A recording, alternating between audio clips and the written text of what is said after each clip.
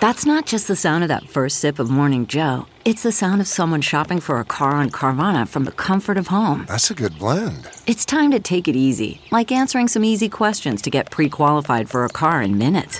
Talk about starting the morning right. Just like customizing your terms so your car fits your budget. Visit Carvana.com or download the app to experience car shopping the way it should be. Convenient, comfortable. Good morning, I'm Margie Ellisor at Fox 2 with your St. Louis news, driven by Bomarito Automotive Group. Mass vaccinations continue in the Metro East, but the first site in St. Louis County opens today. The Florissant Valley site was chosen to help reach underserved communities in North St. Louis County. One big question is, why can't local health departments land more vaccines? The state's priority has been getting vaccines to hospitals. Health officials say it could take up to 80% of the population to be vaccinated in order to reach herd immunity. We're still months away before a majority of the population will be vaccinated in St. Louis County.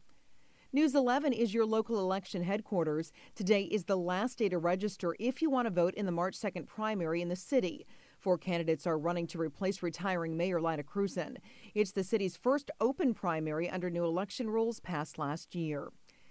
From the Fox 2 Weather Department, today is the best day of the week with intervals of clouds and increasing sunshine. Temps will warm into the upper 40s. Enjoy it, though, while it lasts. The next weather system will bring periods of light rain Thursday, along with gusty winds. Temps will hover in the 40s. Tomorrow looks dry and cold, but a major shot of cold air arrives over the weekend, with a couple of rounds of light snow possible as well. High temps will only reach the teens on Sunday.